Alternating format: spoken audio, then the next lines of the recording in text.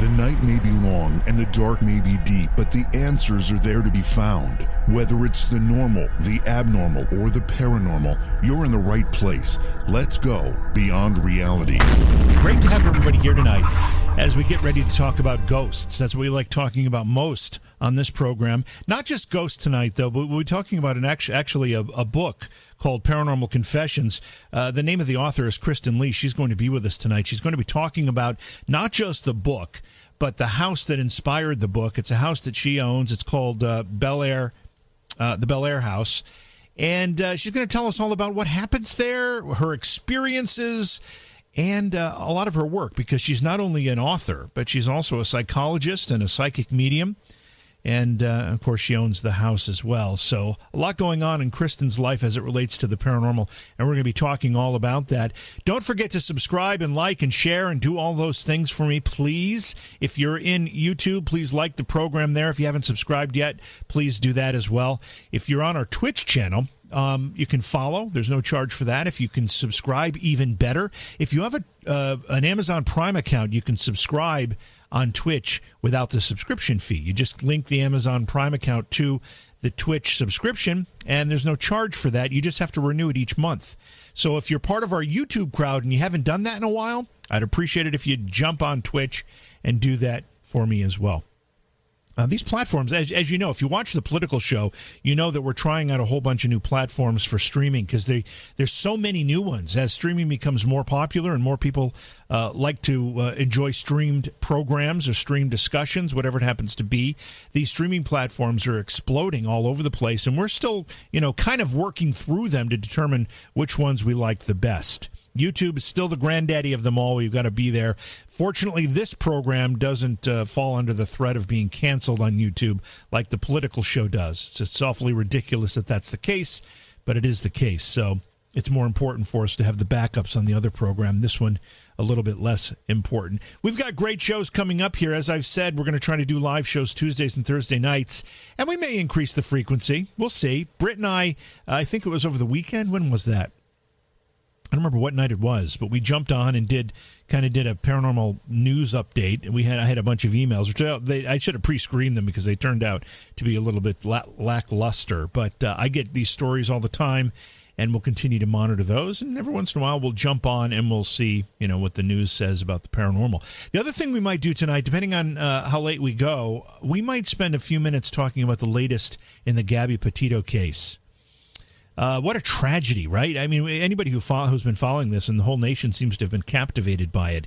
It's such a tragedy. She's such a young, beautiful girl, and on a cross-country trip with her boyfriend, and it met with tragedy. And the more details that come out about this kid, Laundrie, I'm not even sure how old he is, but the more details that come out about him, the more he seems like a real shady character. But maybe we'll take a few minutes to kind of see what the update is.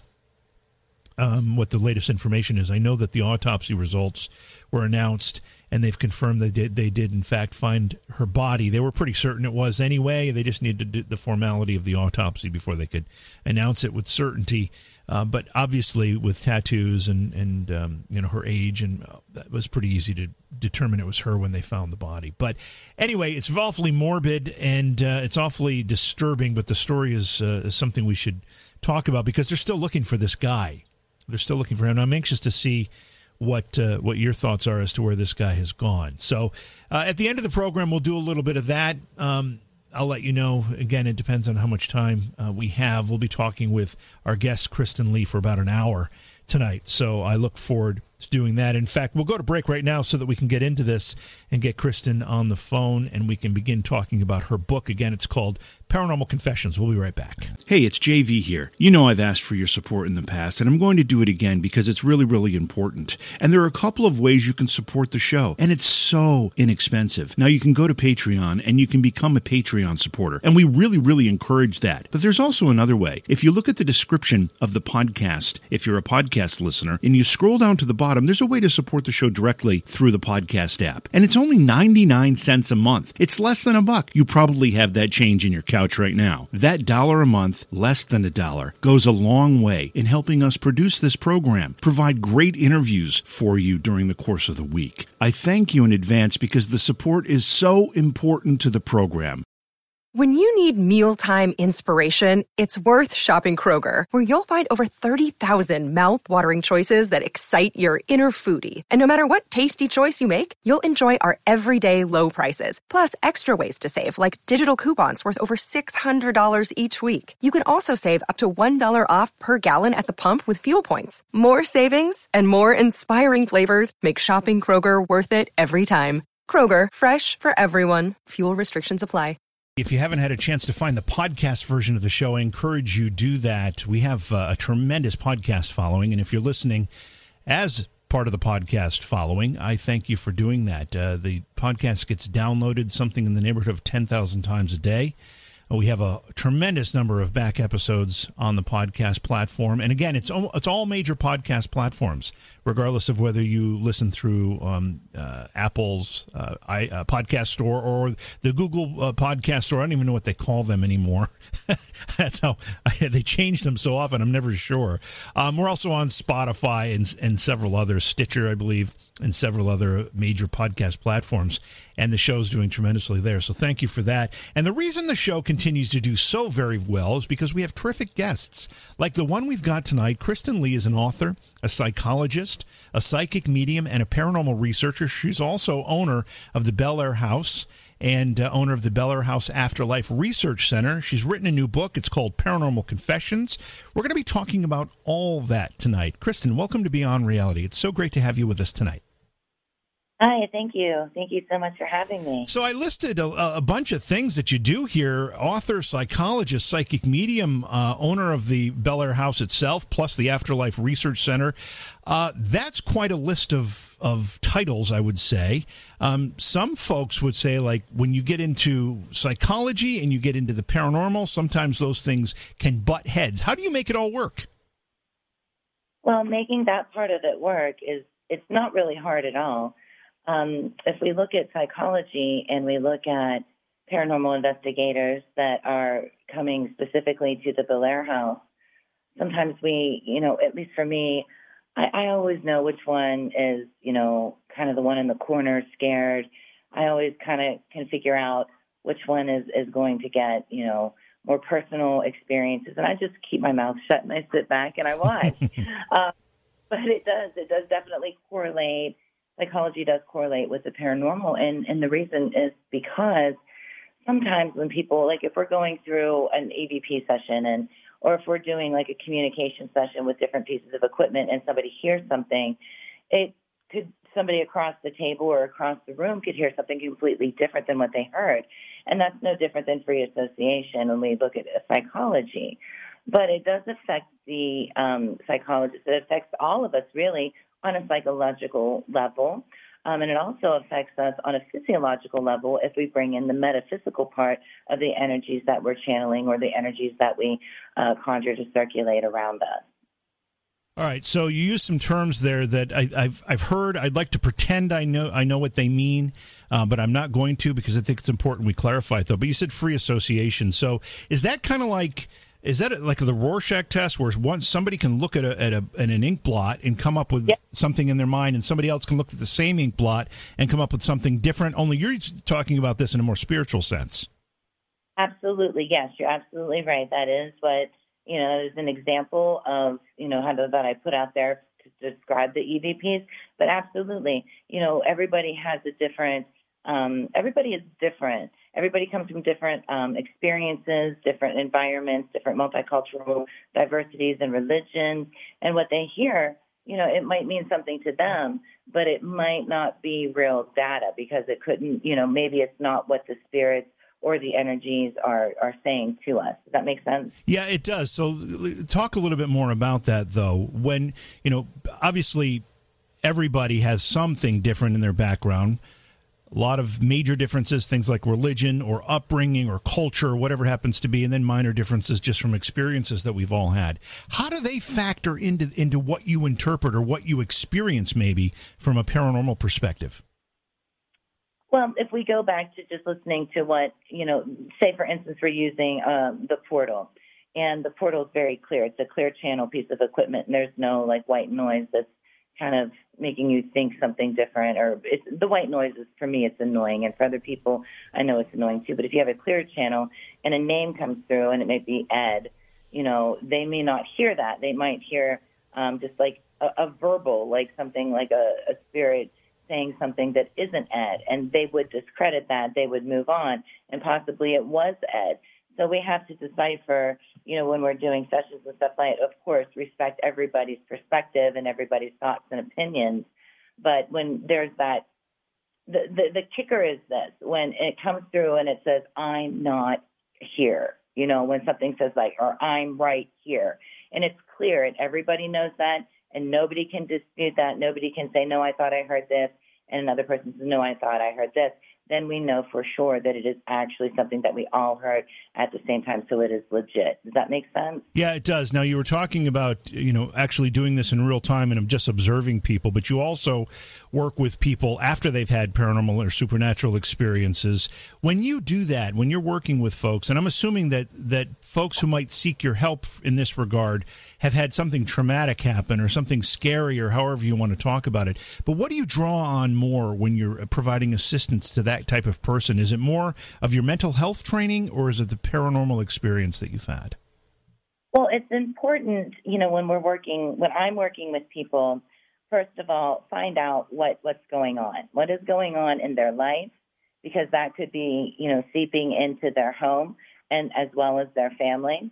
So we have to, look at that first. But when, we get down to, okay, well, this person is clearly having some sort of a paranormal experience.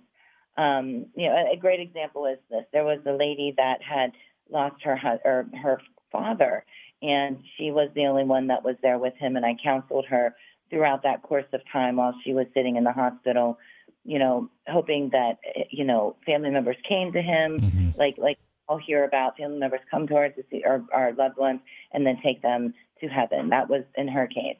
Then when he actually transitioned a few weeks later, the counseling really started because she was having issues in her home. She believed that he was there, and that was good for her.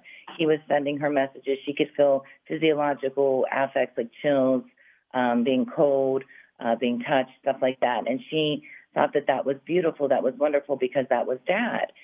But then it got a little bit worse because, then her son, who was a child, ended up telling her that he was seeing different spirits in the house, and she found him with a fan cord wrapped around his neck, and she got very, very upset.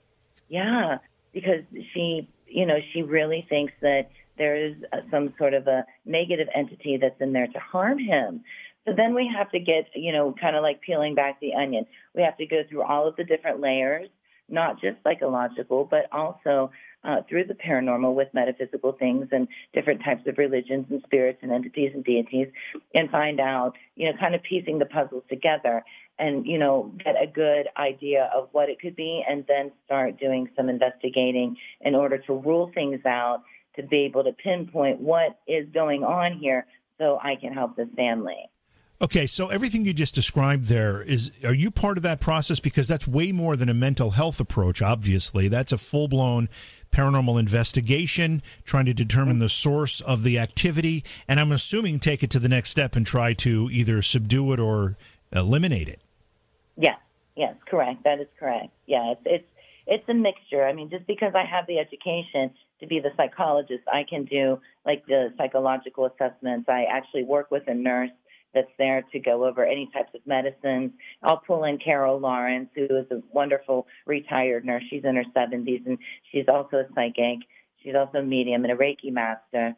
I'll pull her in if there's any types of medicines because, I'm just a psychologist. I can't really prescribe or do anything like that. I don't play with the medicines. I'm educated them, but I would rather have somebody that has, distributed them, passed out meds to help. just as an extra eyes, ears, and hands.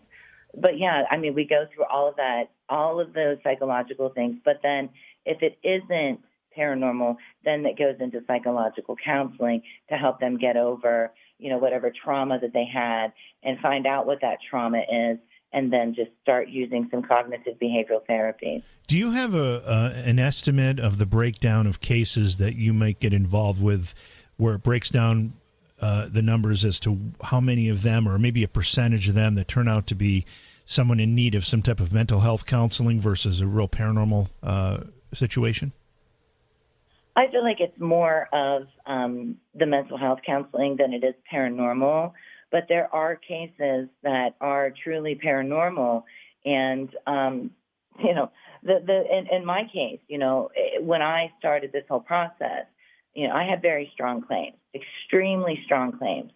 And the team basically said, well, we all thought you were crazy until we came to the Belair house and we realized that, wow, this stuff really is happening to you.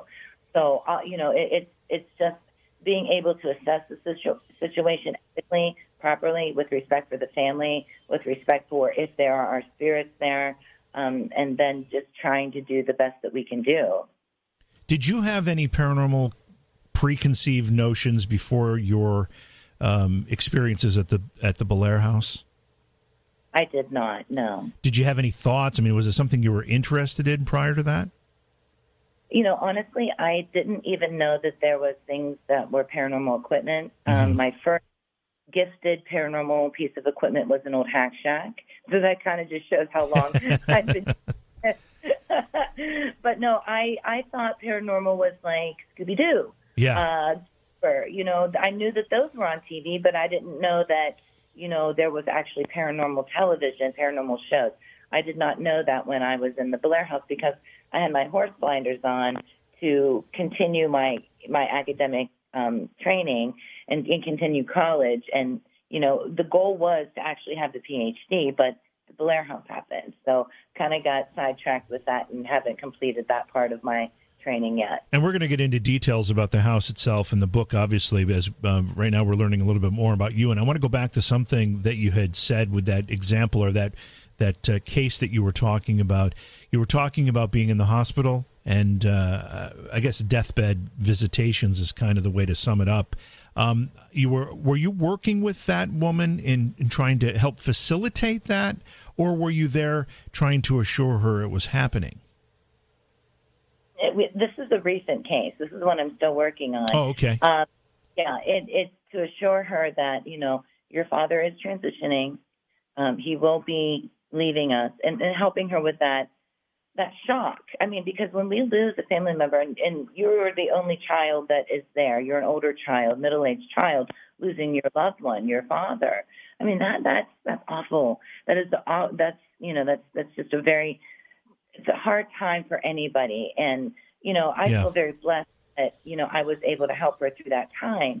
But then also connecting to her father on that sense of mediumship too, because that can't be done, and giving her specific confirmations that he's weightless, he is here, and sometimes with the medium part of me, names come out that I do not know, and I believe that there was a name of a deceased loved one that had been with him that I said I do see this person and I hear this name. And that was a major, major, major confirmation, knowing that he was at peace, but also, explaining and educating really that spirit can travel back and forth, because when we leave, when our soul, our energy leaves our physical body, our body is just a shell, but our soul goes on and our energy goes on. And I'm going to just start calling it energy from this point. And we can visit deceased loved ones. We can be there for them because, when we do transition to the afterlife, to the spirit realm, I've seen it a lot of times. Spirits, they want to check on their family. They want to make sure that their family is okay. And just educating her with that part of it did give her peace.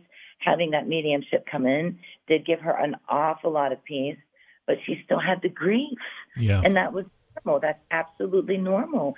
And when we have grief situations like that, she's not sleeping, she's not eating, she's feeling bad because she can't go to work, she's feeling like she can't, have a handle on it and control, letting go of that control, that vulnerability of letting go of control, that's all psychological. And someone needs to be there in order to help that person in need go over that mountain and find that balance. When you talk about these deathbed visitations, I have a real personal interest in that because I lost both of my parents in the last few years. And my father died at home. He was sick, but it was unexpected at the time. But my mother was in the hospital for a long time, and died over the course of a few days. And while I was there with her, she was talking about people that I didn't see that she saw. And I mean, it was comforting for the most part. But she also described some what sounded to me like sinister visitors, and. I can't make heads or tails of it. I've been involved in the paranormal and investigating and talking about it for 20 years or so, and then just with a casual interest prior to that.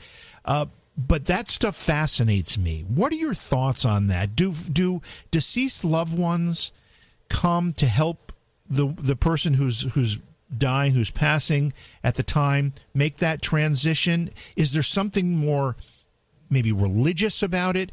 And what about the sinister part? What are your thoughts on all that? Okay, so if we're using an example of somebody is on their deathbed and they are a Catholic, for instance, my Aunt Rose, she did die at home. Unfortunately, she did, but she was surrounded by all of us. The whole family was there, so she was very blessed. But she did see Mother Mary. She kept saying, "Mother Mary is here." When my Uncle Joe died, he didn't see God. He didn't see Jesus. He didn't see our great grandmother or anything like that. But what it does is, if we're seeing that, first of all, it could be psychological because we thought that we've heard it first. We've heard it from our family. When we die, you're going to gather with your loved ones and they will come for you. So that's still there. That's still a seed planted in our head. But it does actually happen. And when it does actually happen, the energies that are coming through, the spirits that are coming through, they create that portal. And, they want to be there for the deceased loved one, but they can't, have somebody have their back when negative energy can also seep through that portal too. So, I mean, there are times where there's good spirits that can come through that would be deceased loved ones, but right behind them, because that portal, that energy has been ripped and opened, that other entities can come through too. I may have missed it in your answer, but does that mean that the process of a soul transitioning or about to transition opens that portal? Yes, their thought process, their energy that they emit that makes that happen, and then just the simple fact that our deceased loved ones know. They know that we're coming or we're going with them, or we're going to the spirit realm, whatever religious, phrase that you want to use, they know that. And I feel like they get ready for that. They do. I've seen that. I've heard it, and it's not just one or two times. I've heard it a handful of times over the past 10 years. They knew. They knew that there was someone that was sick, someone that was transitioning, and they were there to help them actually use the word cross over. Some people think that the transition process takes a considerable amount of time. I've heard of up to a year. What are your thoughts on that? Does it happen immediately for a soul or a spirit to transition from life to the other side? I don't feel like it's instant. I do not, because I feel like there's different. I mean, it's just like us waking up, putting our feet on the floor, going to the bathroom to brush our teeth, get ready for our day. It's mostly the same. They have to go through different levels. They have to understand how to reacclimate their bodies to being weightless. That's a process. They have to understand, hey, I'm dead. I hate to use it like that, but it's the truth. No longer here. And then, with that part of it too, even in the afterlife, there's acceptance, but it's more of an acceptance based on their belief system when they actually had that, when their body was actually bound to earth by gravity and what they were told, what they believed. You mentioned medication before, talking about that in a mental health sense. Have you ever encountered an example or an experience whereby the medication was inducing the paranormal activity? Does that ever happen? Because I know substance abuse can. Yeah, substance abuse really, really does. It truly does. And that's one thing that I look for first. And I ask hard questions. Do you use substance drugs? Do you use street drugs? Are you an alcoholic? How much do you drink? I always ask those. But when it comes to different types of medicines, there are types of medicines for mental health issues that can make you hallucinate, can make you have visual or auditorial hallucinations. And then you have to rule that out as paranormal. Paranormal is not the case. Sometimes it is the case, even though they are hallucinating. It's just you really have to look at each case specifically and make it a unique case and really try your best to rule out everything because, you're helping, you are the one that is helping someone, and it's just very, very gentle situation, no matter what situation. Yep. But yeah, there's a lot that I think maybe 2 years ago, there was a man that was, he said, I've been diagnosed with schizophrenia, but I'm still feeling like there's demons in my house. I'm still being attacked by demons. And that I had to refer that one because I'm not a demonologist. Yeah. Can't do that. Yeah. We're talking with Kristen Lee tonight, author of the book Paranormal Confessions. Kristen, one of the things that you talk about studying is, let me see, because I want to make sure I have it right here, higher intellectual source of communication with spirits. What is a higher intellectual source of communication with spirits? I think that good communication is higher intellect. I really do. That means they're an advanced spirit. They didn't just transition. Sometimes when people do transition, they can, talk to us as well. But the higher level of intelligence comes from what, at least at the Belair House, what these higher intellects wanted to be referred to as star people, which is, break it down into layman's terms, it's just aliens. So we have had communication with star people, and they have predicted some pretty heavy-hitting environmental, earth, worldly things. These are, so again, I don't want to jump too far ahead here, but what I think I just heard you say is some of this paranormal activity that you have at the Belair House, the house that you own, that is an inspiration for this book that you wrote. Some of this paranormal activity relates to entities that call themselves the star people, and they actually offer you, I guess there would be prophecy of the future? Yes, absolutely. When the star, and it's very, very rare that the star people come through in any kind of communication session that we try to collect data about at the Belair House. But when they do, we ask very heavy questions, like I ask, what do we need to do to preserve our Earth? What do we need to do to extend the human race? What do we need to do in order to be better humans? One time, and this is one that's in the book, we asked back in the day, it was a while ago, we asked who is going to be our next president? And the response was not the woman. Oh. So we knew at the point that we all were, had the popcorn bag watching TV the night when they announced the president. And clear enough, it wasn't the woman. It was not Hillary. It was Obama. So that was a confirmation that we had received probably, a few months before, Mr. President Obama was announced. We had asked, how do we extend life? Okay, wait, so we're talking about when Hillary was challenging Obama for the Democrat nomination, or when Hillary was running as a general candidate against Donald Trump? Not Trump. So when she was in the primaries. Gotcha. Correct. Mm-hmm. Yes. And it did say that. It said not the woman. But we also asked, what do we need to do in order to stop war, in order to be better humans? And they kept saying, and this was the same time frame, okay? They kept saying love, harmony, peace, love, harmony, peace, and music. And then look at last year. We saw everybody in Italy singing off of their balconies. That's right. Wow. I want to talk to you about something else that you talk about that's kind of been part of your academic approach to this, and you've studied the psychological effects on the human body while investigating. Are we talking about studying the effects of the paranormal on the human body, or the actual process of investigating? The paranormal effects of the human body, yes. Some people get very dizzy. They sway back and forth like they're in a funhouse.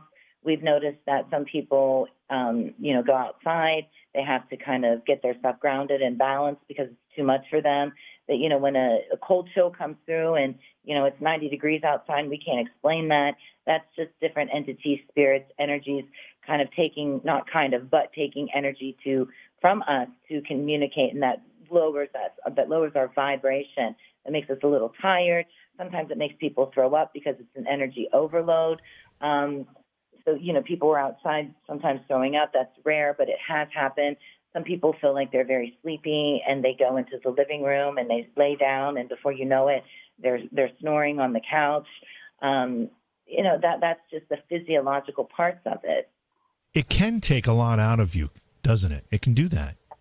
Absolutely. But we also have to counterfact into that how long did that investigator that fell asleep on the couch, where did they drive from? How long have they been up? I mean, there's lots of questions that we kind of have in order to get the right data in order to make such a strong claim or at least begin the process of the theory. So let's talk about the Belair House. Now, when I introduced it, I called it the Bel Air House. Obviously, I was emphasizing the wrong syllable there. But what was your introduction to it, and when did it come into your life? Well, our family was affected by 2 flash floods, and the floodwaters washed our house away, completely away. Wow.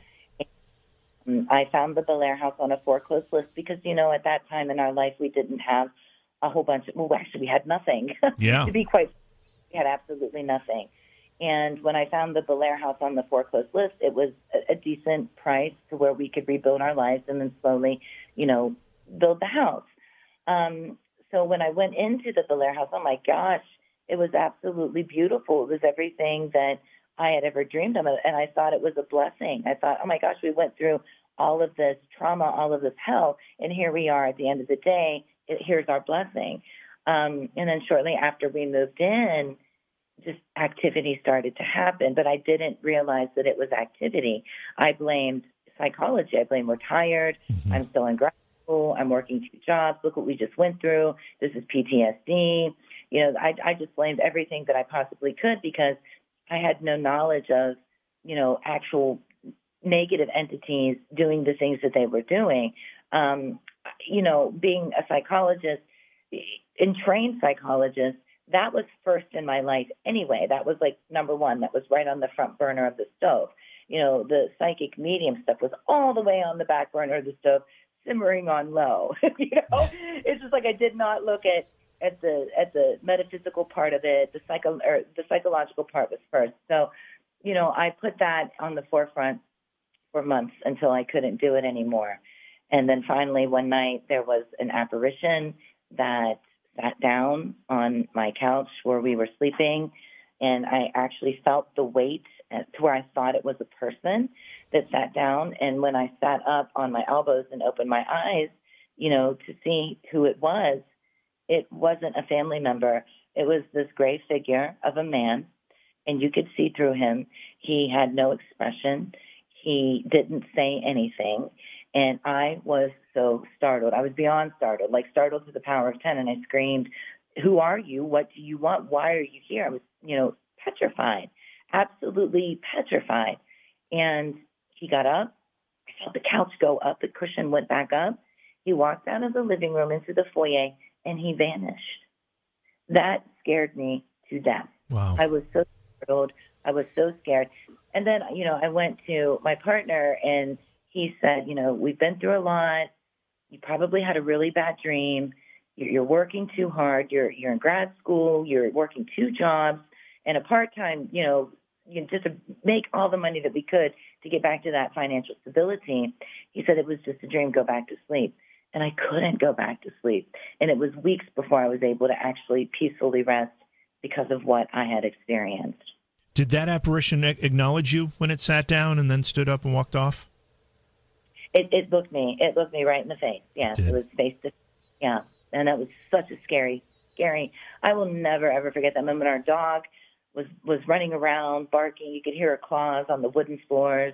She was just in a panic because she knew something wasn't right. Something was there. Something was dangerous. She wanted to protect. Did you have a sense of your psychic medium abilities prior to moving into the Belair House, or did that come after? I did. I absolutely did. But I'll be honest with you. Being in the Belair house and consuming that type of energy all of the time, it did increase the intuition to lead it to psychic abilities, and then from the psychic part of it, mediumship to being able to connect to the dead. Do you think that harboring those sensitivities is one of the reasons you saw this apparition that night? I don't know. And that's the best question I have with that. I really don't know. I'm still trying to unravel that after all of these years. How did that happen? How long ago did you buy and move into the Belair house? 2004. 2004. So you've spent 17 years. Obviously, when you have a full bodied apparition, not just a sighting of this, but actually one that interacts with the physical world around you. In this case, it sat down on the couch. You saw the cushion, you felt the weight, and then when it left, you felt the release of that weight. That's something that's enough to send most people running out of the house and never to go back in. You chose not to. Why? Well, because Hefe, my partner, told me it was a dream, and I believed that. I think I needed to believe that in order to function properly with my activities of daily living, of living inside of that Belair house. Okay, you were told it was a dream, you accepted that, but obviously the activity didn't stop. So the next time something happened, you must have started to question whether or not, in fact, that was a dream. Absolutely, 100% yes. There was a time where there was a great big box of tile for the floor, 50-pound, box of tile that we were laying down, and it disappeared. Well, I'm going to be honest, I'm kind of a wimp. I can't pick that up. And the kids couldn't pick it up because they were kids, They weren't, maybe my older son could have, but he swore up and down he did not do it. And I believe him. And Lane at that time was a baby. He's going to be 19 pretty soon. He couldn't have done it.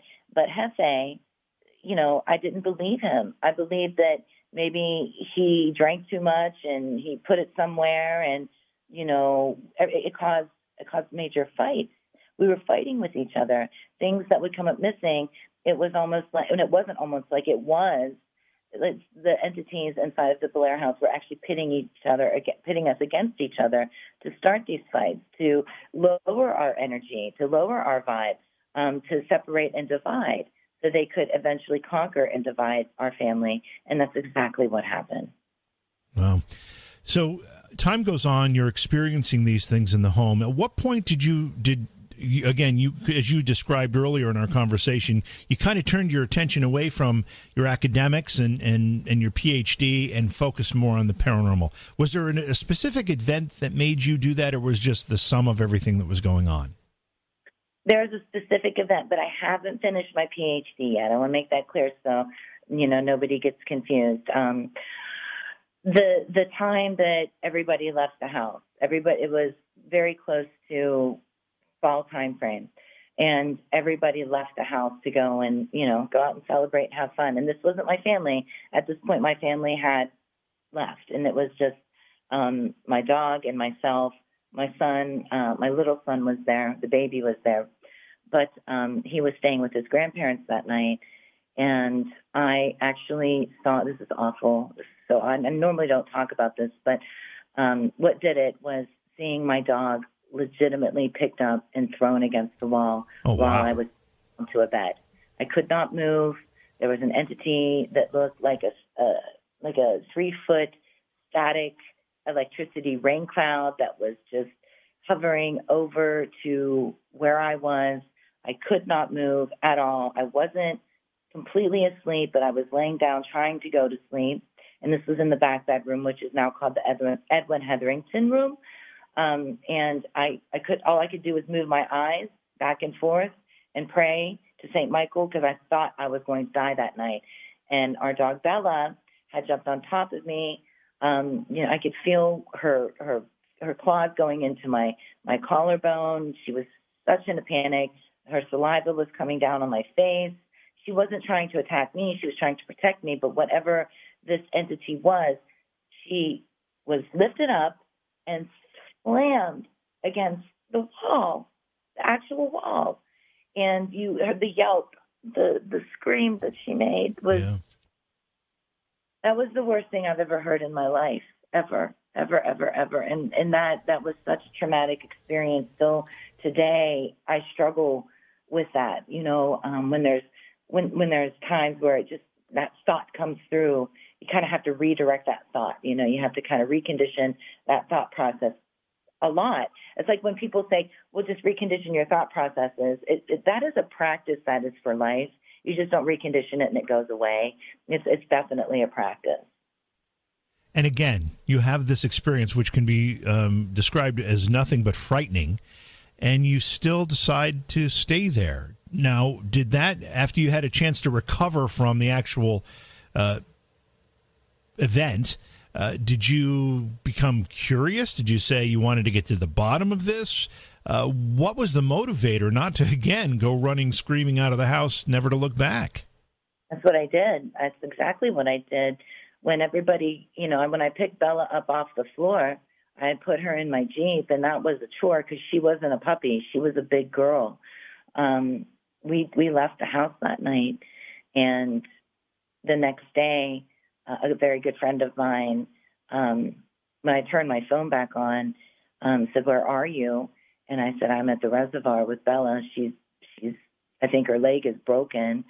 So he met me there, and he helped me get her back into the Jeep. We immediately got her medical care, and she sprained her leg. She didn't break it, but she had a limp for the rest of her life. But I told him, I said, I'm not going back in that house. So I ended up getting a hotel room. The next day, I went and picked up my son, and we stayed in the hotel room. And then I started to pray and petition that somebody, and this is me being stupid, but I was, because I was scared to death, I prayed that somebody would just come and rent the house. And sure enough, there was a contractor that was fixing roofs at the time because we had major hailstorms. He came and he said, "How much can we rent your house for? We have a 10-crew roofing crew that needs a big house like this. When can you be out?" And I said, "We'll be out. When do you need us out?" He said, "Tomorrow." So we had 2 days to pack, just some of the things that we needed, find housing, which I thank God I did. I moved from the great big Bel Air house to a little rinky-dink townhouse in 2 towns away, and that's where I started to unravel what the heck just happened to me, what happened to my family, and what happened to our dog. What happened? So then I started to Google paranormal investigators. Just did a Google search, Belmont County paranormal investigators. There's nothing. Ohio County, which is Wheeling, West Virginia, paranormal investigators, nothing.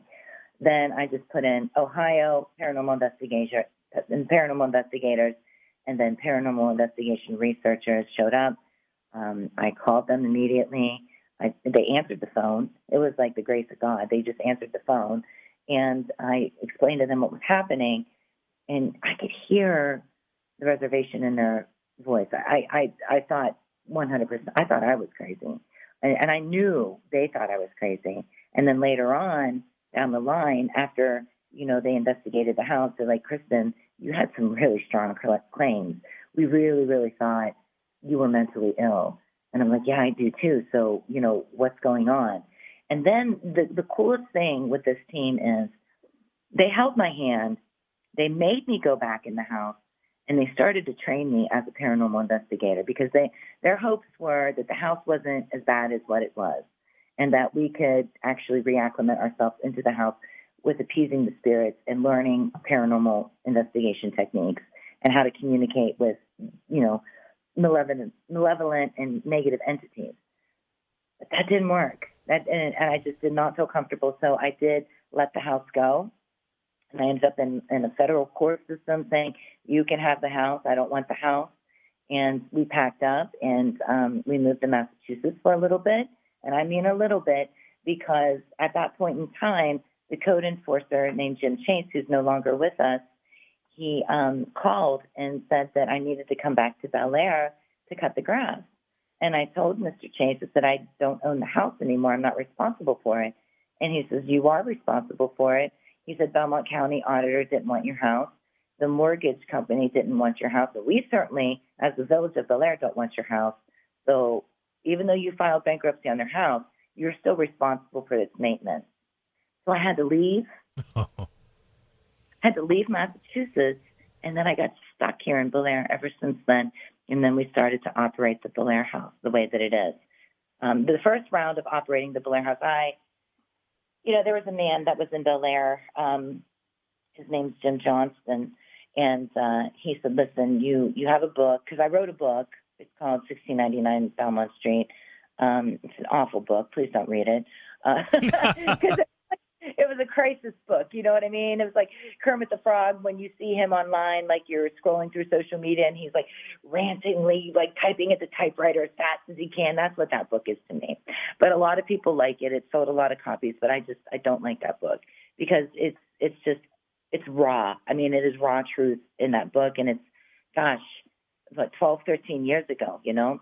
And I've grown a lot since then, but so I wrote this book for the next homeowners of the family because I wanted to give them a heads up, and I wanted to give them some referrals on who they could call in case, the house became the Bel-Air house again.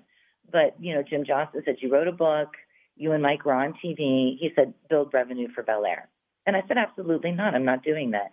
And he actually put his name on the Bel-Air house deed.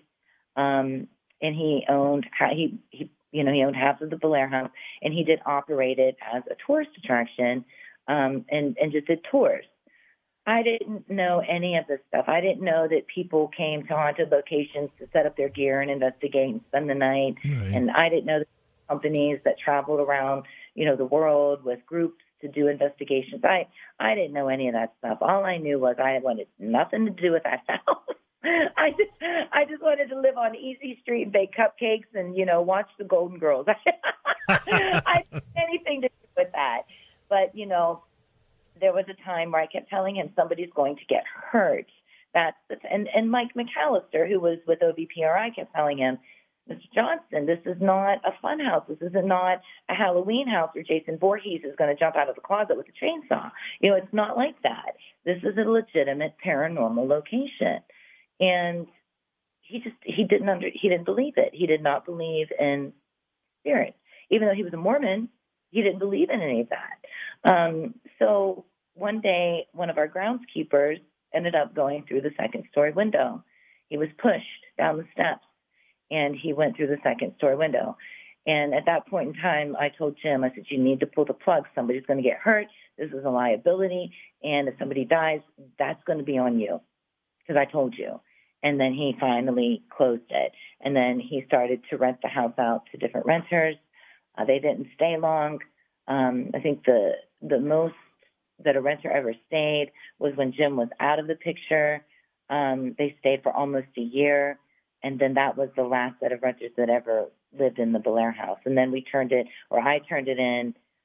When I ended up getting married to my husband, Jim Johnston said, "Take my name off the deed. You're married now. You and your husband deal with this." And it was like, thanks. That's the worst wedding present you could ever give anybody. But, he thought it would be cool, but it wasn't. So we had to do what we had to do. We rented it out. We told people, "Listen, and we know you've seen it on TV. We're not trying to suggest anything. We're not going to hold you to a lease. If something happens and you want to leave, we get it. We understand. But, this is what happened to us." But they didn't believe in the paranormal. The last set of renters didn't believe. And they didn't believe until they could not believe anymore. And then they finally called and they said, "We're packed up, we're leaving." And I'm like, "What are you talking about?" It's like, "I thought we were thought you were going to live here forever." And that just didn't happen. So we went down, and when we met the last renter, he said, "I was walking through the kitchen, going to the bathroom, and the chandelier came a half an inch from hitting me on my head. It actually came out of the ceiling." He said, "There's some very strange things that have happened here." When he came up to our place to pay rent one time, he had informed me that there was a secret room in the basement that he believed was the Underground Railroad. He went to the public library to do research, and he found proof that the Bel-Air house was a stop for the Underground Railroad. So I had no idea of that part of its history. None. And you didn't know that room was in the basement? You never saw it? Nope, never saw it. It was behind the furnace. Never, ever saw it. I didn't spend a lot of time in the basement, Right. but he did. Evidently, he did. But yeah, he was able to, give us an idea that the Bellaire House was part of the Underground Railroad. But I left it at that because I still was skeptical of things. I still to that day I was, even though I'd seen everything and heard everything. I think skepticism is I don't want to believe, therefore it didn't happen, because it's a sense of having to conform to a different thought process, a different way than what I was brought up. The way that other people were brought up. We're not brought up to believe that we can communicate with the dead and things can be thrown across the room. That's not the way that our culture is, a typical culture. But that's what happened with that part of it. And then, when we turned it into the Afterlife Research Center, that's when I really started to dive in to the history to understand better why the things are occurring inside of the Bellaire House. And, of course, we did find documentation that there were servants, and it said it on their census records. And through data collections, they asked us to call them servants. They said they did not want to be called slaves because they were not slaves. They said that they had their freedom. They said they were in a free state, and they were not slaves. So we, respectfully called them servants from that foot forward, and it does turn out that the Bellaire House is part of the Underground Railroad. Wow. So just quickly, the first group of investigators that came in after you called them, and they concluded that, they basically confirmed that the things you had experienced were legitimate. Did they give you any warnings? Did they say this is something you shouldn't mess with? Because most paranormal investigators won't do that. I'm just curious what their impression was when they were done investigating. Mike McAllister kept saying, I'm calling Bishop. I heard this Bishop name probably 100 times. And when activity would get off the chain, is how he called it, he said, I'm calling Bishop James Long. And Bishop James Long is an exorcist. He's a demonologist, and he's with the Old Catholic Church. I never knew Bishop. I never knew him. I just knew that there was a man out there that could fix the house. That's how I thought. And Mike's like, you guys can't live here. He's like, there's nothing that we can do. And, fortunately, by the grace of God, I was able to move. I was able to get out of there. It was a struggle. It was definitely a struggle. And there were times, when activity was so large that my son and my dog, we slept in our Jeep. That we had to. I mean, we were broke a couple of points to where we couldn't get a hotel room. And it was, 2-3 o'clock in the morning, and I didn't want to go knock on my mom's door and wake her up and have her up all night, So we just did, what we could do. But, yeah, Mike, I think that, and I will say this for the record, Mike McAllister, Amanda McAllister, Danny Huang, Kentucky Ghost Scouts, Eyes of Paranormal, they were all very, very ethical people. And thank God I was trained by ethical people, because I'm going to tell you something. I've seen, anywhere from 6 to 8, enthusiasts, investigators that roll through the Bellaire House weekly, okay, all year long. And some of them are great ethical people, but some of them are thrill seekers, and they want those types of experiences so they can put it on a video and possibly get a TV show. Yeah. And that's not want in a residential case. You don't want somebody thirsty for fame and television coming into your home, because that comes into exploitation. But no, they did tell me to get the heck out of there. You can't deal with this. We're going to try to get a hold of Bishop. Well, finally, one day, the sun came out behind the clouds, and Bishop James Long actually came to the house. And I finally got to meet him. And ever since that day happened, he's kind of taken me under his wing, and he's taught me a lot. And a lot of paranormal investigators that come into the Bellaire House, they have taught me so much. I mean, I have hands-on, firsthand experience from thousands and thousands of paranormal investigators. Did the bishop, I think you said, was it James Long? Is that what you said? Is that the name? Yeah. Did he exercise the house? Did he cleanse it? I mean, because obviously at some point you felt it went from being menacing and maybe even dangerous, as you relate a couple of experiences to us that were in fact dangerous, to a point where you're comfortable letting other people go through the house and investigate. Did something change? Did he do something? Well, yes, he did do blessings. He did do cleansings. He did not do a minor rite. He did not. Not at that time, not at that point in time. But he did cleansings, he did blessings, and he educated me on how to handle it, how to handle that type of energy. And I also put in Sigiriya, which is Italian witchcraft. That was back in the day. And I utilized some of those practices as well in order to kind of get the house more in a balance to where people could actually come in. But when the cleansing and the blessing was done, with a mixture of other different components of religion, the house did settle down. It did become that those negative entities did become dormant, but they didn't last dormant for long. A couple years would go by, they'd pop back up, and, we'd have to make a couple phone calls. Guys, the house is cranky again. Can we all get in here and kind of calm it down and then leave it sit for a couple of days? We do have to do that on a routine basis. We just can't predict when. You know what I mean? It happens when it happens, and then we're proactive when it happens. Have you yourself or any of the folks that have come through the house to investigate, whether it's people that you brought in or people that do it because they're interested in what the house is about, what kind of evidence or pictures or video or audio have you or any of them gotten? Is it stuff that you can share with us? Tell us a little bit about. Yeah, the one that's most recent that comes to mind is we just launched on Unsolved Mysteries podcast September 1st. And there were two women that regularly come to the Belair house to investigate, to collect data. One is a hospice nurse, and one is a nurse that delivers babies. So we've got one bringing them in and one taking them out.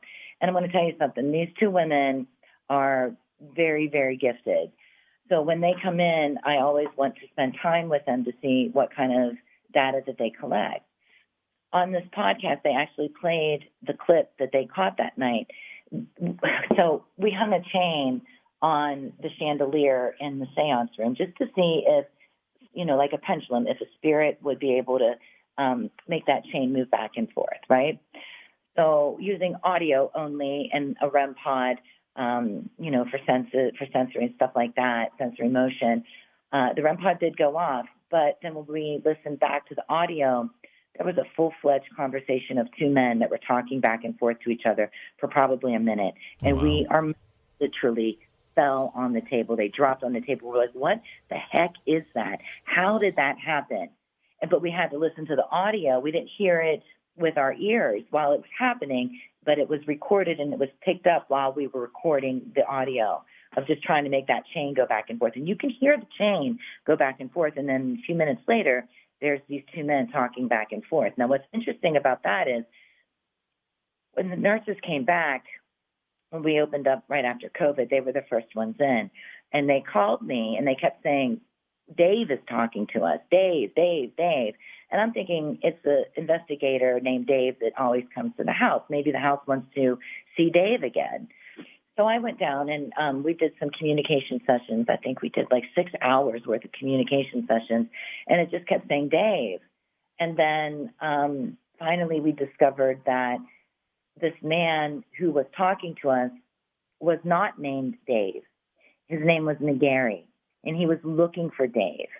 So he said, murder, murder, murder. So, and then he said a little store's name that was in West Belair at the time. It's called Frizzy's. So the investigator, Nicole, looked up murder, Belair, West Belair, Frizzy's, Dave. And sure enough, it popped up. The whole case popped up. So when she started to question the spirit, she said, so Dave shot you. And clearly through the equipment, it said, you're reading it. You tell me.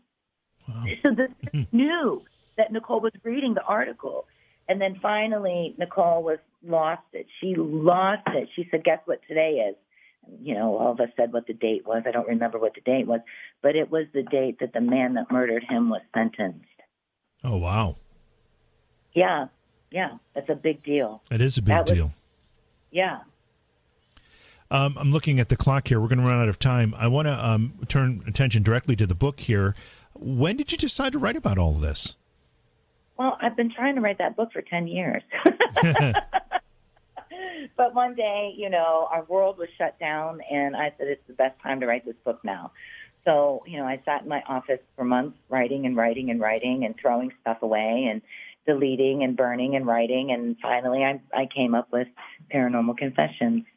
I just chose the 13 best, quote unquote ghost stories, but real authentic paranormal stories that were most profound to me while I was there in the Belair house. Yeah, I mean, on the cover it says True Stories of Hauntings, Possession, and Horror from the Belair House. Do you still consider some of those experiences, now that maybe you understand them a little better, to be horrific? I think they're very profound. I think some of them are terrifying and horrific. Absolutely. The chapter Conquer and Divide was absolutely horrific. It truly, truly was. It was an awful experience. But my signature is negative, negative, negative, negative, and then let's end it with a very positive story. Yeah, like through the darkness there is always light. But then I'm hearing reviews that the last, one of the last chapters where I'm trying to make it positive, they say that's the creepiest one in the whole book. So that didn't work for me very well. When someone reads the book, in addition to obviously being fascinated by the events that have taken place in the house, what else do you want them to walk away from with the book from? Tips.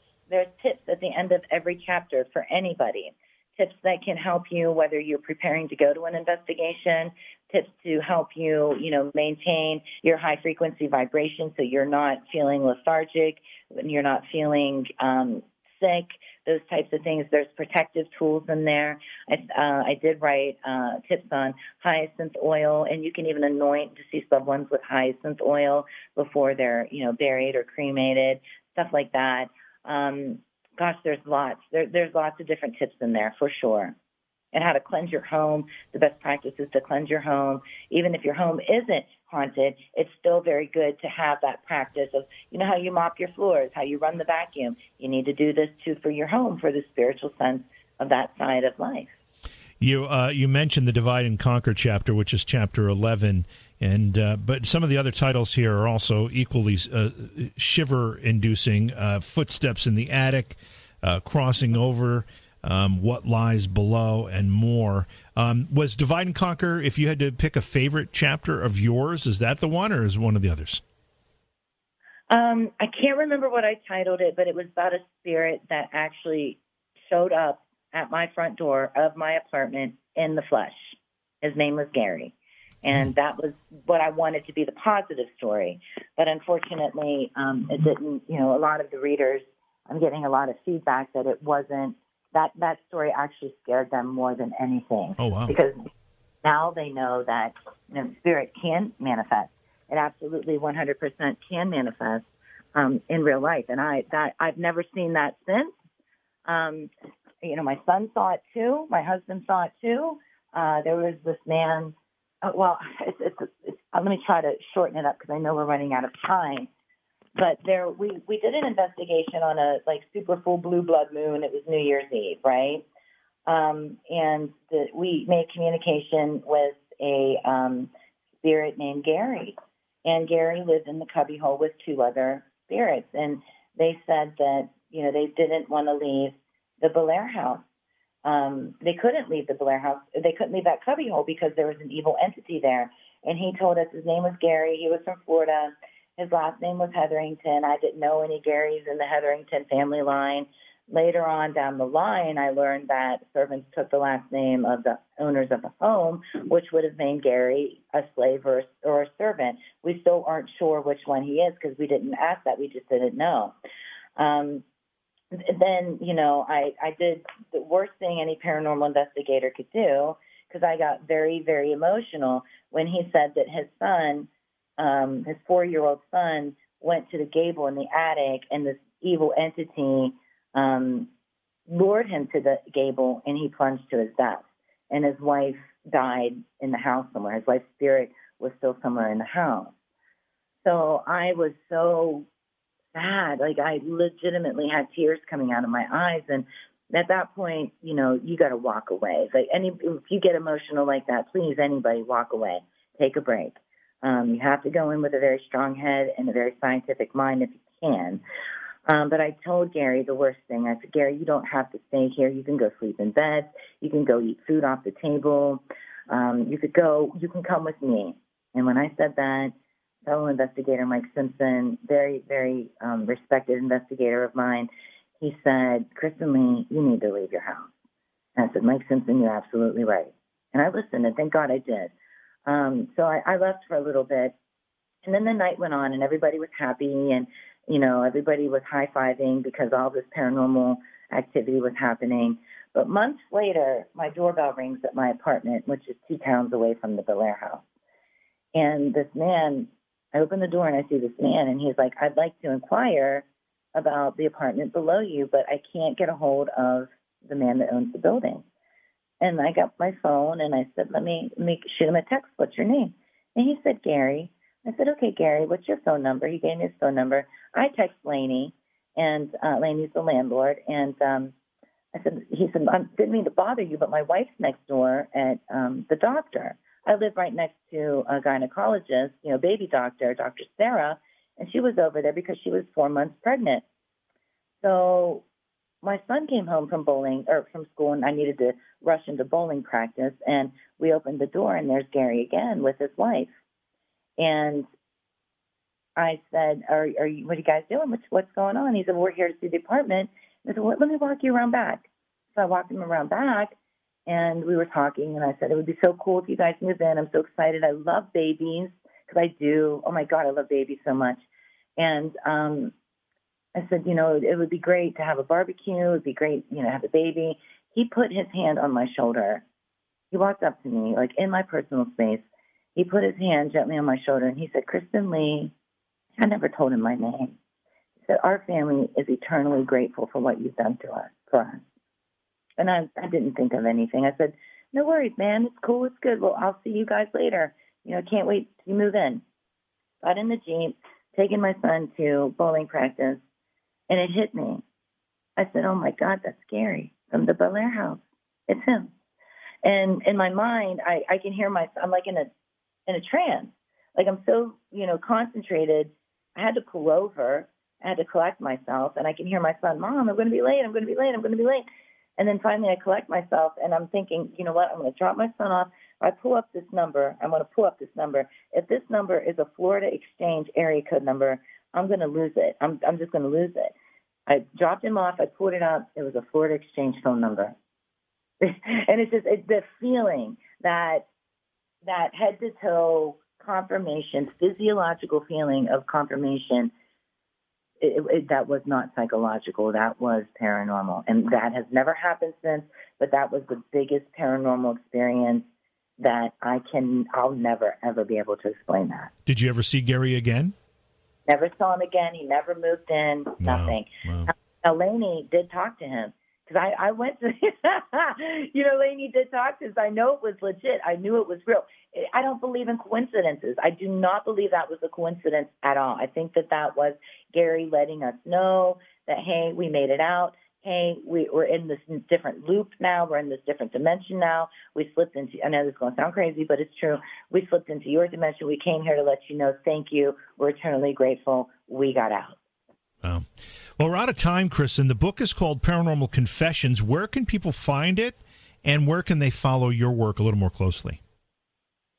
Well, if you just do a Google search, Paranormal Confessions, Kristen Lee, we are on all platforms. I even have the book on an audiobook right now in case you have long commutes. You can just listen to it. That's there. But to find us, to find the Bel Air House, to come and spend time at the Bel Air House, to meet the spirits of the Bel Air House, just find us on BelAirHouseTours.com. I have to ask you one more question before I let you go, though. As a psychic medium, when we have a nationally high-profile case like this Gabby Petito case that's just unfolding in front of our eyes right now, what are your thoughts on psychics and mediums kind of trying to use those sensitivities to figure out what happened in a case like that? Did you do that yourself, or do you have any thoughts about that? Is that like a crime case, like a murder case? I'm not familiar with Oh, yeah. Okay. I'm sorry. I figured you would know. It's the 22-year-old girl who she and her boyfriend were driving across the country. He ends up home with her car without her, avoiding police. The parents, a week later, report the girl missing, and they just found her body. Oh, God. I'm so sorry to hear that. I can't. I can't do things like that. because I feel like I've got great friends that can, and I lean on them to do things like that if anybody ever needs that kind of referral. But for me, that just breaks my heart. It really does. Yeah. And I don't allow myself to be submitted to things like that. Now, I'll tune in and dive into the spirit realm and swim around until I find a deceased loved one. Absolutely, 100%. I'll do that till the cows come home. But when it comes to like murder cases and stuff like that, I'm very, very, very sensitive, and that would just rock my whole vibe. I can't do that. Yeah, I can see how that would. I was just curious about that. Well, Kristen, thanks so much for your time tonight. The book is fantastic. The stories are amazing, and the house is unbelievably active. So anybody who's paranormally curious, this is a great read. And your website also has some information about the home too, as well. So thanks so much for being here tonight. Look forward to having you back sometime. Oh, thank you so much. It was a pleasure. If you're ever in town, let me know. Absolutely. We're going to take a quick. Oh, you know what? I should just ask one more thing here. What town in Ohio is the house in? Bel Air, Ohio. Oh, it is in Bel Air. Okay, perfect. Awesome. All right. Thanks, Kristen. Great to have you on the show. Thank you. Have a good night. Beyond Reality Paranormal is hosted by J.V. Johnson and produced by Orion Palmer and Slick Eddie Edwards. Like us on Facebook and subscribe to our YouTube channel. Please consider supporting the program either through your podcast platform, click on the link in the description, or on Patreon at Joha Productions. If you'd like to be a guest on Beyond Reality Paranormal, or you have a recommendation for a guest, contact our producer, Slick Eddie Edwards. Eddie is spelled with a Y at slickeddieedwards@gmail.com.